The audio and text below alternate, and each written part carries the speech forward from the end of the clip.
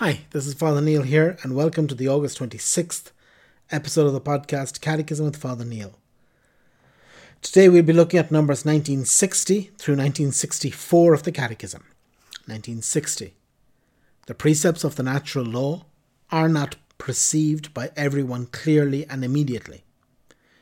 In the present situation, sinful man needs grace and revelation, so moral and religious truths may be known by everyone with facility, with firm certainty, and with no admixture of error. The natural law provides revealed law and grace, with the foundation prepared by God and in accordance with the work of the Spirit. 2. The Old Law. 1961. God, our Creator and Redeemer, chose Israel for himself, to be his people, and revealed his law to them, thus preparing for the coming of Christ. The law of Moses expresses many truths and naturally accessible to reason. These are stated and authenticated within the covenant of salvation. 1962. The Old Law is the first stage of revealed law. Its moral prescriptions are summed up in the Ten Commandments. The precepts of the Decalogue lay the foundations for the vocation of man, fashioned in the image of God. They prohibit what is contrary to the love of God and of neighbour, and prescribe what is essential to it. The Decalogue is a light offered to the conscience of every man to make God's call and ways known to him and to protect him against evil. God wrote on the tablets of the law what men did not read in their hearts. 1963. According to Christian tradition, the law is holy, spiritual and good, yet still imperfect. Like a tutor, it shows what must be done, but does not of itself give the strength, the grace of the Spirit to fulfill it. Because of sin, which it cannot remove, it remains a law of bondage. According to St. Paul, its special function is to denounce and disclose sin, which constitutes a law of concupiscence in the human heart. However, the law remains the first stage on the way to the kingdom. It prepares and disposes the chosen people and each Christian for conversion and faith in the Saviour God. It provides a teaching which endures forever, like the Word of God. 1964. The Old Law is a preparation for the Gospel. The law is a pedagogy and a prophecy of things to come. It prophesies and presages the work of liberation from sin, which will be fulfilled in Christ. It provides the New Testament with images, types and symbols for expressing the life according to the Spirit. Finally, the law is completed by the teaching of the Septuagint books and the prophets, which set its course towards the new covenant and the kingdom of heaven. There were, under the regime of the Old Covenant, people who possessed the charity and grace and of the Holy Spirit and longed above all for the spiritual and eternal promises by which they were associated with the new law.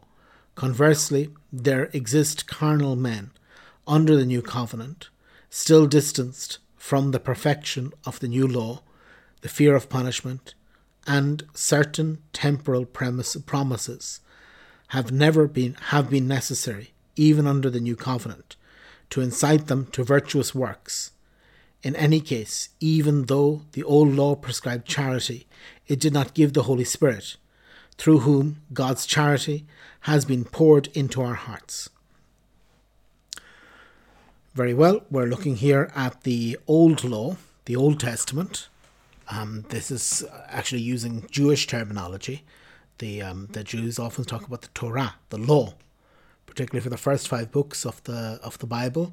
But we kind of do this for the whole Old Testament. We call it the Old Law, and this Old Law is not old as in being somehow or other not good anymore, but it's old as in it is from the Old Testament and will be fulfilled in the New Testament. And the Old Law is very much, that's a lovely quote from Augustine that we had in 1962. God wrote on the tables of the law what men did not read in their hearts.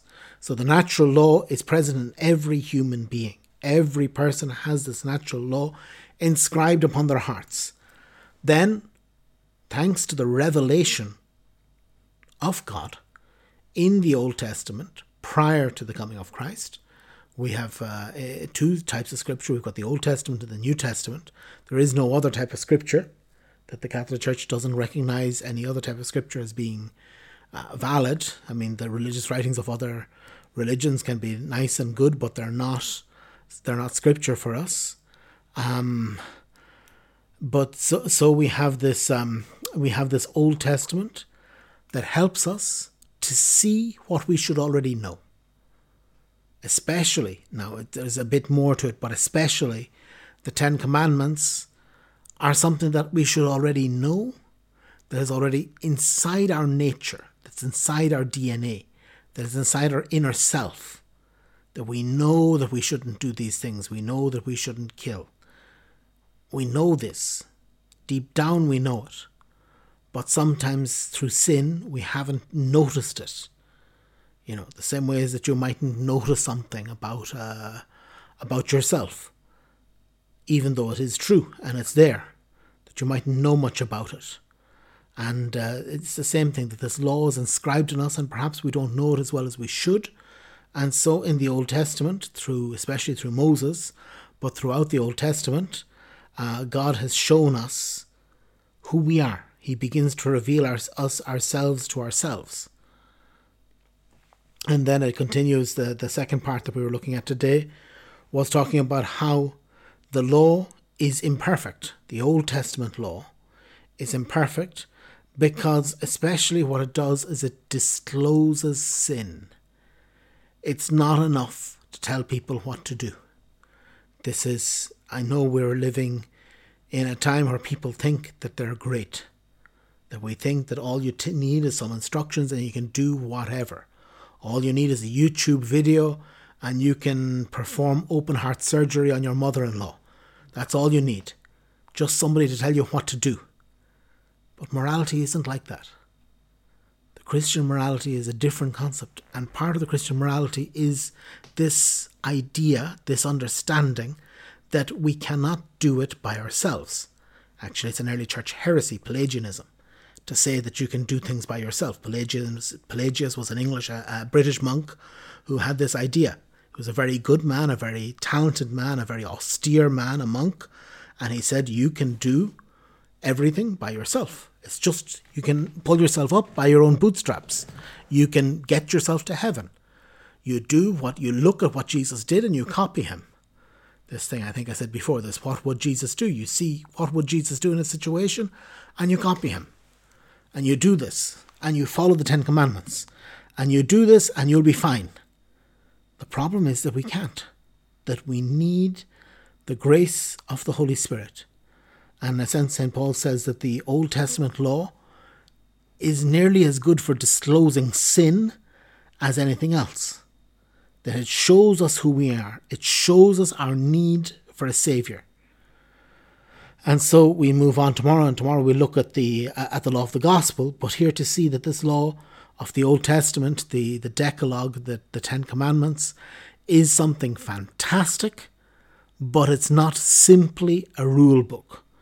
The Old Testament is not simply God's rule book for us to follow, but is his revealed word that speaks to us of who we are, of who he is, and invites us into a relationship with him.